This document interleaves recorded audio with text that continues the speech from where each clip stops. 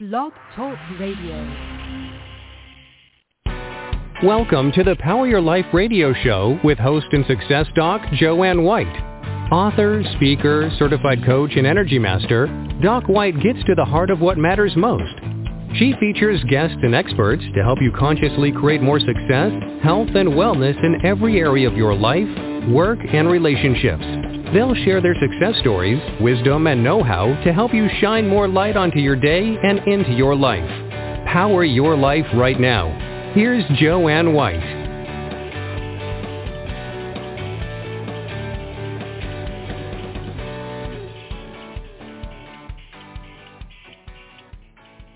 Hello, everyone, and thanks so much for joining us. And I'm Dr. Joanne White, and it's always a pleasure to be here. And I just want to reach out to everybody all over the globe and sending blessings and prayers and wishing you all well. It's a very difficult time for so many people, and often we find ourselves in a position of being caregivers. I know I've been there. And many of us don't know firsthand what that's like, what the experience is, the feelings are, how you actually navigate that time. And so today I am honored to have a very wonderful guest as well as a friend and colleague, and she's going to help us navigate that and take us through what it's like to have and to be a part of caregiver's journey. And I'm talking about Eleanor Ellie Gaccetta, who is an author and retired to provide full-time care for her mother after her mother broke her hip at age 93. And that care took 9.5 years. Eleanor Gaccetta was actually working for the state of Colorado, the city and the county of Broomfield, and as a private contractor. And what happened was, after this time, her mother was not able to care for herself. Eleanor stepped up to the plate. Armed with faith, humor, and love, she navigated being a sole caregiver until her mother's death at age 102. And Eleanor's book, One Caregiver's Journey, is a beautiful memoir. I have it here, which journals the snapshot of the reality, the changes, as well as the challenges of caregiving. Ellie also published Generations of Good Food, which is a cookbook that spans 6 generations of her family recipes, as well as honoring her mother, who was a wonderful cook, as well as a masterful baker. This book is a collection of 200 straightforward recipes, and I have that too, thank you, Ellie, and heartfelt stories of Italian life that brought families together around the table and is intended to delight cooks of all skill levels, and believe me, it does. Welcome, Eleanor Gaccetta. How are you? Good morning, Joanne. I'm fine. Thank you for having me. It's a pleasure. It's my pleasure, and it's not easy, as you and I both know, to be a caregiver. So I want you to just start a little bit and tell us what happened to your mom and how you had to make and chose to make that ultimate choice of being the sole caregiver. Well, as you indicated, my mother fell and broke her hip at the age of 93 when we were at my brother's home for dinner. And truly, it was a life-changing experience in less than a second, frankly. I ceased my employment to be a full-time caregiver just before she was released from a rehab center a few weeks later. And about 18 months after that, she had a mild stroke. And I began maintaining a journal of all the changes we were both experiencing as a way to handle my stress levels. And I would write of various daily occurrences and how I navigated the changes and challenges of being a caregiver. And at some point, as a couple of years had passed, I came to the conclusion that my experience and my notes might actually help somebody else in a similar situation. And about 6 months after my mother's passing, I shared my manuscript with some friends and family members, and after making a ton of suggested changes, I had the book professionally edited and subsequently published. So it's been quite an interesting adventure as my journey continues. And I think our journeys always continue. So I want to get into the heart of what it's like, because a lot of people, being a caregiver, a lot of people may be going through that right now. And what I'd like you to do is tell us some of your experience, because it's hard doing it alone, hard with an elderly person who has issues, and a little bit about what that was like for you. Well, for me, initially, because it occurred, the accident occurred so quickly, and everything just changed so quickly. The first thing that I noticed was all of the people that were my friends suddenly just moved on, and I was virtually left alone. And to this day, just 3 of the people who were my friends when I began my caregiving journey, so many, many years ago, are still my friends. The rest of the people I've never heard from. And occasionally, as people understand that you've written a book, or that you've gotten an award, or that you've been on a radio show, well, they might call, and it's pretty, you just know that it's a disingenuous reach out. And I just have to tell you, I don't know how to do that. Once my caregiving I don't know that you know how to be disingenuous at all, and I appreciate that about you. But again, so part of it was the social isolation, and I can totally relate to that. Very much so.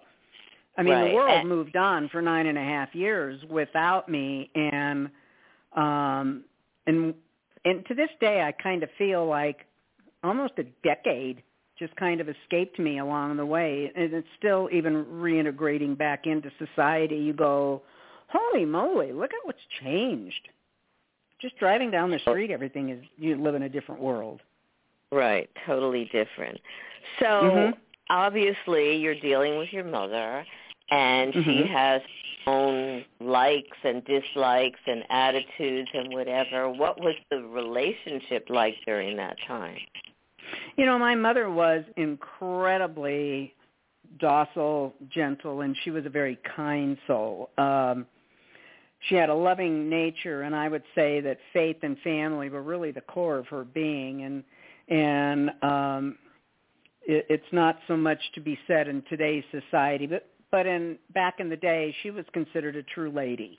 She was really vibrant and active into her 90s, driving, cooking, baking, crocheting. She loved having family close.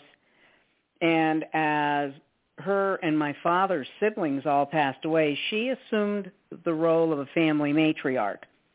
And the family joke is, she grew older, was that her birthdays were treated as a national holiday. I mean, even our neighbors would bring flowers to the house on her birthday. But even as her memory faded and true old age took over her body, she was happy and grateful for anything any of us did for her, and people would remark that her countenance was one of peace. And she was peaceful in her old age and passed away at the age of 102. And what I would say to you is my caregiving experience was difficult and challenging at times, but my mother was not. You're lucky, because a lot of people are being caregivers and the combative person and difficult. Yeah, right. Even the person, right? Even though there's love there, and that could be very difficult, and a person could be questioning, why am I doing this? Did you ever question, why am I doing this? Did you ever question what you were doing as a caregiver? I never questioned so much what I was doing as how I was doing it. I guess today I look back and I say, good grief, how did I do that? But at the time, you're just focused in moving forward and getting the job done and the commitment that you've made to see it through. It isn't until after that you actually wonder how you did it, why you did it for so long, gave up so much. And then, it's kind of like, what difference does it make? It's all gone. It's past. You can't have it back. So figure out where you're going to go from here. And that's very important. But many caregivers, and I don't know that you went through this from what you're describing, Ellie, but many caregivers doubt what they're doing. Am I doing enough? Am I good enough? Should I have done more? Could I have done more? Did any of those thoughts cross your mind? Well, I think the fact that she lived to be 102, I was a pretty good caregiver. Amazing. Yes, you were. And in my book, I talk about, you have to look for the humor, because if you make it be all about the seriousness, and people would say to me, who washes clothes at 2 a.m? How do you get any rest? And you're thinking, what rest? You've never been there and you wash clothes at 2 a.m, because you got to wash clothes at 2 a.m. You can't leave them till 9 or 10. You just throw them in, you do what you got to do, and you forget about it. And she used to, and if there was that case that I had to change a bed in the middle of the night, she would sit very patiently in the recliner in her room, all covered up with another blanket. And then as soon as the bed was made, she would say, well, can I get back in it again now?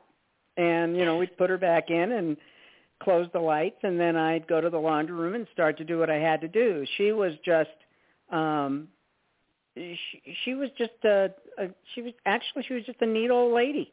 Yeah, I hate to say it that way, but that's just the way it is. She was just a neat little old lady. That's great. Did you ever feel badly that the rest of the family kind of didn't participate in any way, shape, or form, or were there any challenges with the family during that time? I made up my mind. I made up my mind very early in my caregiving, and it stuck with me throughout the almost decade. That I was not going to feel badly because they were getting on planes, going places, and they were having gatherings. That the last 3.5 years, my mother did not leave the house, not because she didn't want to, but because she could not get in and out, and her safety was very much a concern. So if there were gatherings with family, it was here. So I, when I knew that everybody was having a barbecue at my brother's, or that the family was gathering, and some of the kids, the grown grandkids were in from out of town, the great grands were in from out of town, and they were gathering. You know what? They were going to new restaurants. They were living their lives. I made up my mind that I was not going to feel left out or feel bad or get all wrapped up in the emotional muck that I could have, the pity party, because I was where I was supposed to be. And it wasn't that they didn't care. It was just that she was living with me 24/7. I was alone. And she just absolutely was joyous when they would come to visit.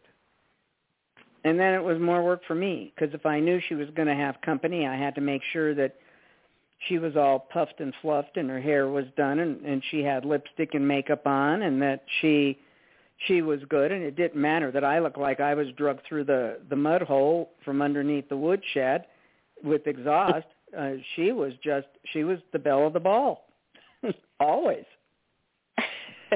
Well, that's also because of you, like you said. So you helped her get to that place of being the belle of the ball, and Mm-hmm. you didn't have the time or the wherewithal to take care of yourself.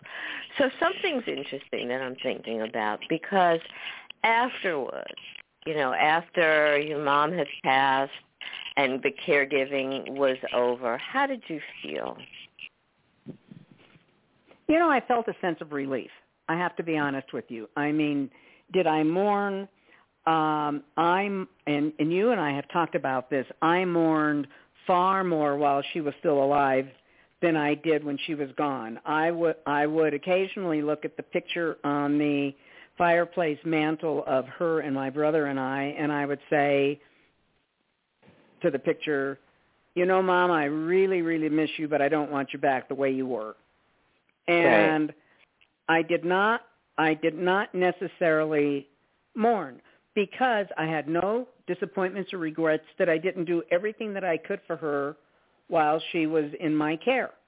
And I guess there was a part of me that was relieved that she did not suffer. She was only sick for 2 weeks before she passed. So she did not suffer. She died in her own bed in her own home. And am I callous? I don't know. You'll have to tell me at some point if you think I'm calloused and heartless, because I mourned her before she died and not after she died, really. Do we miss her? Of course we missed her, but no.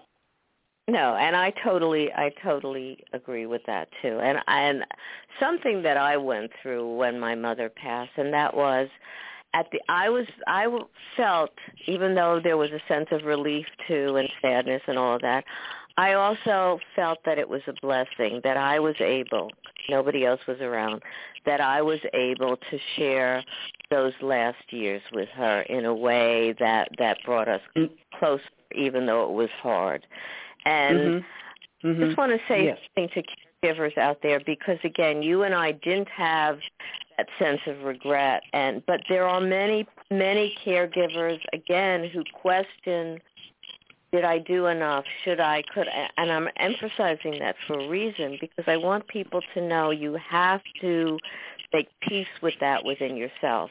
You can only do the best that you can, and caregiving, as you know, Ellie, can be grueling, can be like you went through 24/7. So it's not always easy. So give yourself a little bit of a break. So right, absolutely. I want to go back because your mother's health was an issue during this time, but 102. Wow. How did that shift you to look at yourself in terms of your own health, your own well-being? Well, let me see. I could tell you on two fronts. The first one was, and I talk about this a lot in my blogs on my website, caregiving, as you well know, caregiving is an exhaustive experience.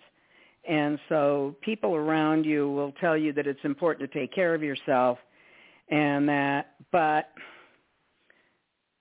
while you're caregiving, it requires your full attention to be directed toward the job at hand, whether the day is a good or a bad day. So you have to find balance, and you have to find balance in yourself. And it's a relative term where it's somewhere between rest and exasperating stress. And balance looks different in everybody's life. I find it through daily meditation. I find it through my morning cup of coffee. I find it through my almost excessive exercising, because I'm incredibly active. I walk, I exercise, I swim. I love music. I like to dance. Even though I write books, I'm not the best reader. But I find solace when I'm also in the kitchen cooking and baking, which I hope is very much like my mother. So we allow ourselves some physical and mental means to stand up to the chaos in our world, and it might just be accepting some grace in our daily lives.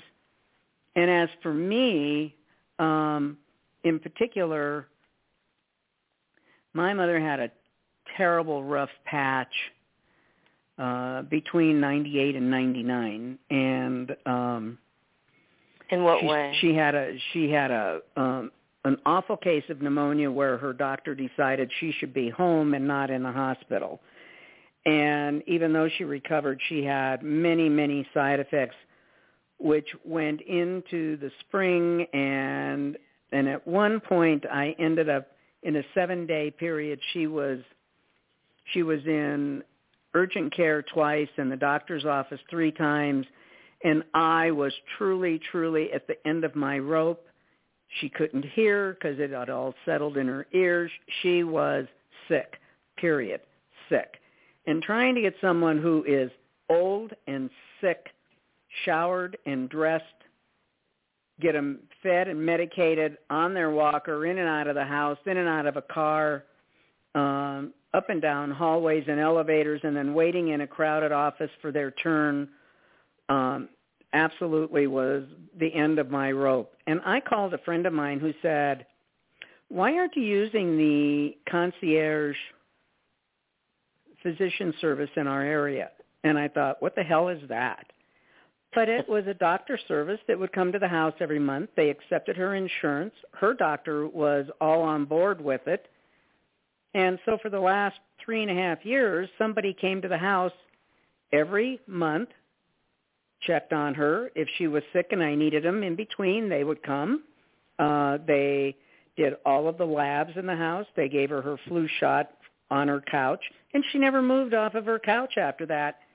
And I actually then was able to breathe a little easier.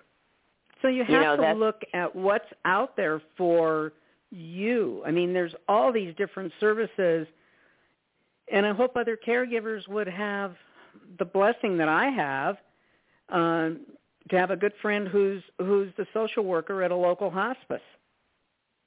You know, that's really very important because there are many services out there, and it's important to just determine whether or not that your person that you're caregiving, whether it's a family member or friend or whatever, that they actually can fit into that in some way because, like you were saying, Ellie, it helps them as well as kind of mitigates the burden a little bit to allow you, as you said, a little bit easier, and it's so important.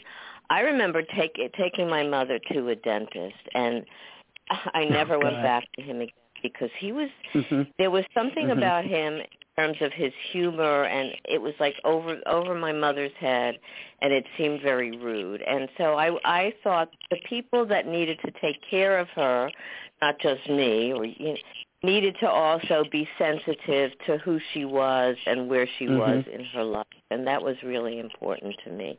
I did that with a dentist, and I did that also with an eye doctor who was incredibly rude. He gave her so many drops and took so many x-rays and so many shots that she couldn't see. Her eyes were swollen. Before we left the office, she was having a reaction to all the crap they had put in her eyes. And when the receptionist said to me, and he would not talk to her, he turned his back on her and he was talking to me, which I have to tell you just angered her more than all the prodding and poking did.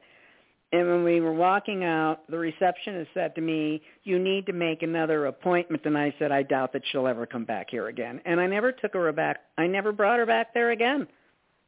Right, and I think that's really important. I mean, I just never did that because at some point you have to say to yourself, she's 100 years old. You know? Even if she's not 100, even if she's 80, you have to make sure that the people that are helping her and helping you help her, or the person that you're caregiving, has a level of compassion and respect, which it seems like. And also, I mean, the patient is there. You know, talk not only to the caregiver but to the patient too. I mean, honor the position that you're in as a doctor and a physician, and that's so very important. So this book, okay, A Caregiver's Journey, 9.5 years. Tell us about that journey for you in terms of writing it for all that time.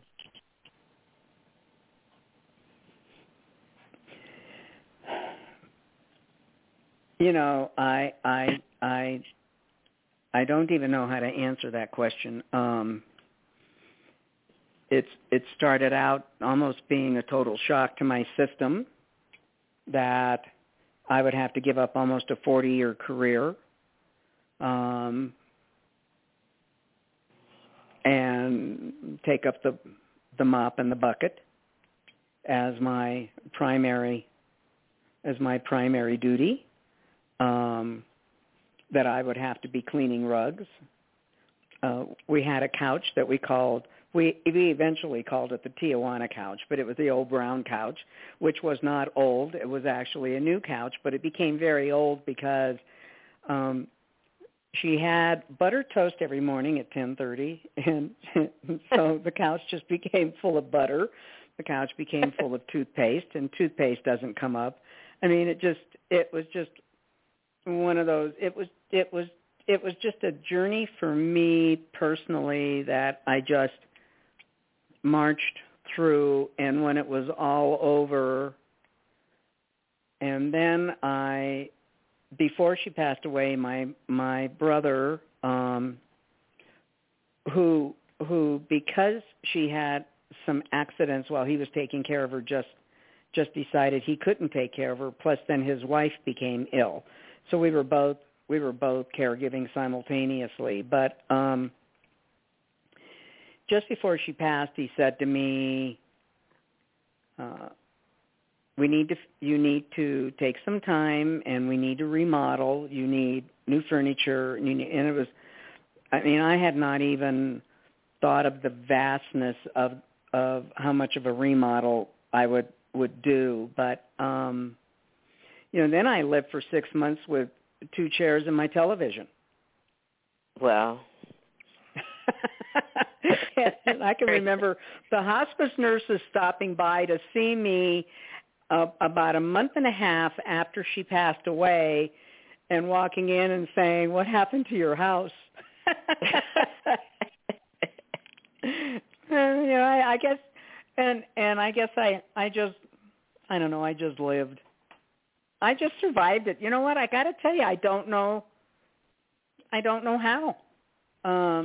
I just did it. I suppose you go back to the cornerstones of my journey, which really were faith, humor, and love. And that's very much in your book. And I think what we do when we're caregiving is we reach inside to all of the strength and the ability and agility and everything else that you have to be able to take care of someone else. What would you tell other caregivers that are going through something maybe similar or something like that, but they're going through caregiving with a loved one? What would you tell them? I would tell them that, caregiving is a temporary gig. You're not going to be caregiving to this person forever. So you have to make up your mind that you're going to do it to the best that you can and give it all that you can. Look for the bright spots, because there are bright spots. You have to look for the bright spots, and you have to take the bad with the good. And there's plenty of unpleasantries that go with being a full-time caregiver. You have to be on a routine. Can you share with our listeners one of the bright spots? One of the bright spots is you have to look for like the little quirks of the person you're caring for. My mother sang in Italian all day long, and she would, and they never spoke to us growing up in Italian, but for some reason she would talk to me in Italian, and I find myself looking at her saying, "What did you say?" And she'd say, "Me no lo wemba, the wind is blowing. Don't you know what I'm saying to you? Why don't you understand me?" And it was, and I'd have to laugh. She used to love to listen to the birds. If I'd open the patio window, the patio doors, and she would just she loved nature. You just have to be comfortable knowing that there are things at the end of the day that you are going to be thankful for, and something will occur that you'll find something to smile about. And that isn't to trivialize that it's a heavy, difficult lift of a burden, and particularly when you live in the confines of the four walls, as I did.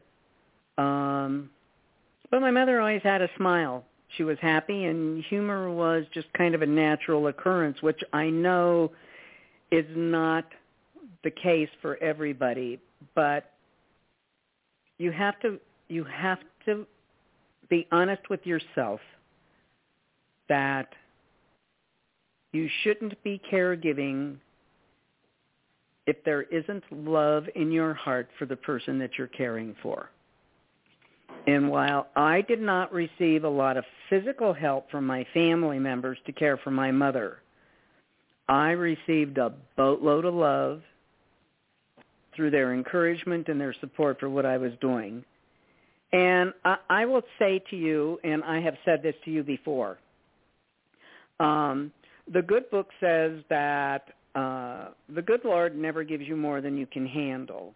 But caregiving will bring you right to the brink of that cliff over and over and over. And I always said that he put me on a bungee cord and would tip me right over that edge of that on numerous occasions in those 9.5 years. But if your life is grounded in faith, humor, and love, and you will always have that positive mode to fall back into on those unbelievably stressful days. You know, I think that's such a beautiful message because we need that. We need to be able to recognize that we do have resilience for this caregiving journey, and I think the faith and the love and the humor to get through it are so very vital to doing so successfully. I mean, you and I have talked about the tears, and we both laughed about, you know, how caregiving just sends you sobbing some days. And yet, it's you and I something you can laugh about. It's something we can laugh about now. We didn't then, but we can today. No. Yeah, sobbing and feeling, yeah, I remember those that well. Me too. So I want to shift gears a little bit because we do have a little bit more time. And this cookbook, which, like I said earlier, it spans all these generations of wonderful cooks. Tell us a little bit about that and why that came right after the caregiving journey. Well, my mother passed away in May, and it wasn't until I would say maybe the end of October or November that I actually was living in a house that had furniture and carpet and paint, and it was new.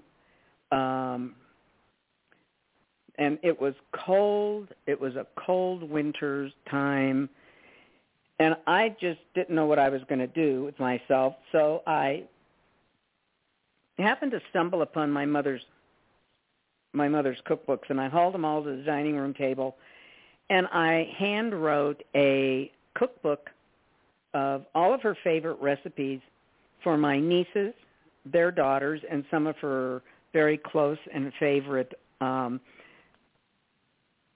her favorite nieces, great nieces actually. And I had 20 copies printed off at Office Depot and put them in a binder. And then at some point, the vice president of Reader's Magnet said to me, "Do you have another book you can publish?" And I said, "No."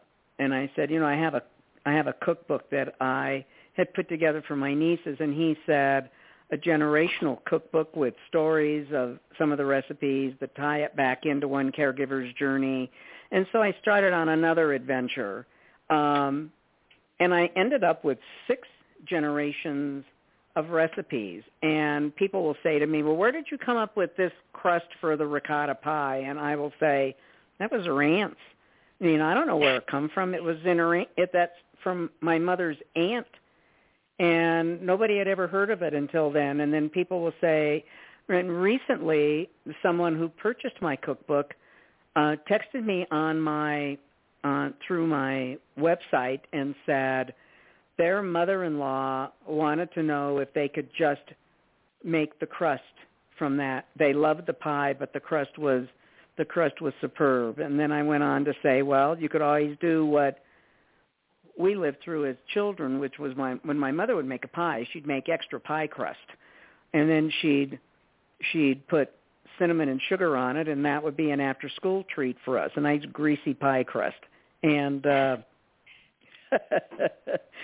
and you know, and so I ended up transcribing my recipes, and I ended up adding stories, because as I went through the cookbook, what I discovered on my handwritten cookbook was I'd be looking at how to make it, the recipe, and it'd say, you know, add the garlic, and I'd say, well, there's no garlic in the ingredients, and I'd think, oh my God, and I essentially made each of those 200 recipes in my head. Wow. As I typed them out, because I had to make sure that I had everything together.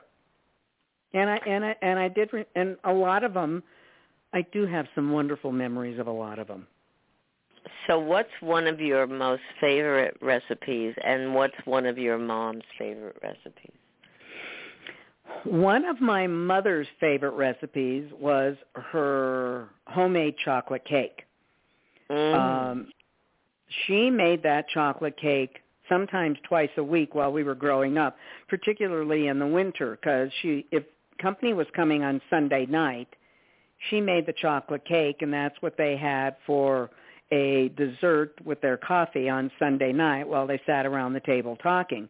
And then she would end up making another cake during the middle of the week, because she would also put it in lunches for my deceased oldest brother and my dad when they went to work. And I could never find the recipe until actually just this past Christmas, when I was looking at an article, and it said one of the most revered chocolate cake recipes is on the back of the Hershey's Cocoa Box. And I went to the cabinet and pulled out my Hershey's Cocoa Box, and I'll be damned, there it was. And that was one of her favorite recipes. One of my favorite recipes is, so many. I love the pasta with the peas and hamburger, but I also love my pasta fisherman style, which is with crab, and you make it with a crab sauce, whole crab and mushrooms, and you could put shrimp or whatever you want in it, and it's just a wonderful hearty stew, almost, that fish stew that you serve over pasta or with pasta. I love that. There's just a ton of recipes in there, and I look at all the cookies, and and for Christmas I bake and give it all away, but God, they just love they love the Christmas recipes, and some of them are recipes that friends gave to my mother that she used to make.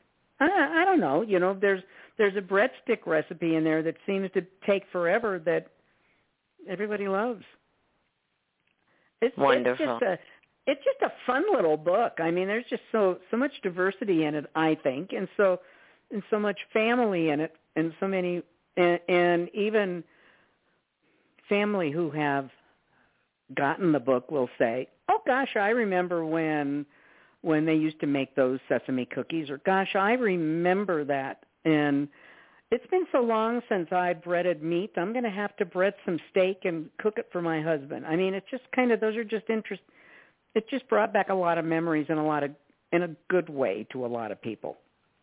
And not only to your family, it also offers beautiful recipes and joy and the experience of sharing that with family and their own generations to come. So that's a beautiful thing.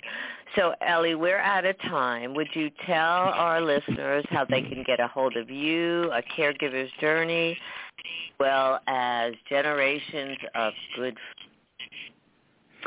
Generations of Good Food and One Caregiver's Journey are both available on Amazon. And they could either get it through Ellie Gaccetta by Googling my name, or they could get it through onecaregiversjourney.com, and that's all one word. I would like to invite people to follow me on Instagram. I am new to Instagram. I am involved in a product development project, and I would love for people to follow me on Instagram, give me their ideas, their feedback, and that is Eleanor Gaccetta, all small letters, all one word. And I am on at oneellie.com, oneellie2 at comcast.com if anybody wants to send me a message.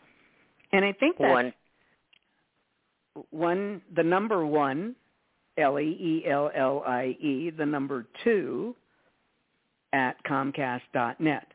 And I would also invite them to, and either on my webpage or on my YouTube link, which is Ellie Gaccetta, to watch my video. Watch my video for Generations of Good Food. Certainly it will make you hungry and make them want to buy the book, which is only $10, and my brother says it's the cutest little cheap cookbook on the market. And not only Joanne, that, I have enjoyed being on your program. Wait. It has so much value and history and luscious recipes, and that's beautiful. Go ahead. You said Joanne? Yeah, I just said Joanne. Thank you. Ellie, firstly, thank you so much, and what you revealed about One Caregiver's Journey, the book, and also your experience is really very, very important to others. And again, it's so important to know that we can do it. And like you said, with the love, the faith, and the humor, it helps us through those difficult times. And also, your book, Generations of Good Food, is another beautiful blessing because who doesn't like to eat? Right? I don't know. I don't either. Thank you so much for being a beautiful guest, and have a beautiful and blessed day. You as well. Thank you. My pleasure. Thanks again. So remember what Ellie said and contact her, and please take a look at her book, both of her books, and get them. And remember that you can navigate whatever you're going through, whether it's being a caregiver, whether it's taking care of yourself, whatever it is, that you have the ability, the power, the wherewithal to make it through. And oftentimes we need to search within, find our own strength and resilience to be able to do that.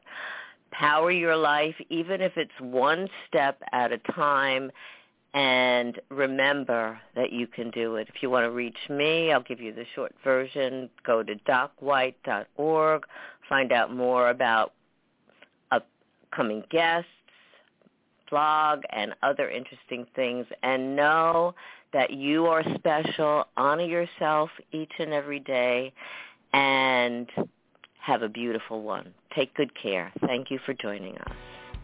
You've been listening to the Power Your Life radio show with host and author Dr. Joanne White. Listen often and spread the word about the upbeat show to enrich you and grow your life in the direction you desire. Listen again and again, and visit docwhite.org for more information and find out how Dr. Joanne can benefit you. Thank you for sharing your day with us, and stay tuned for more exciting guests and events to come.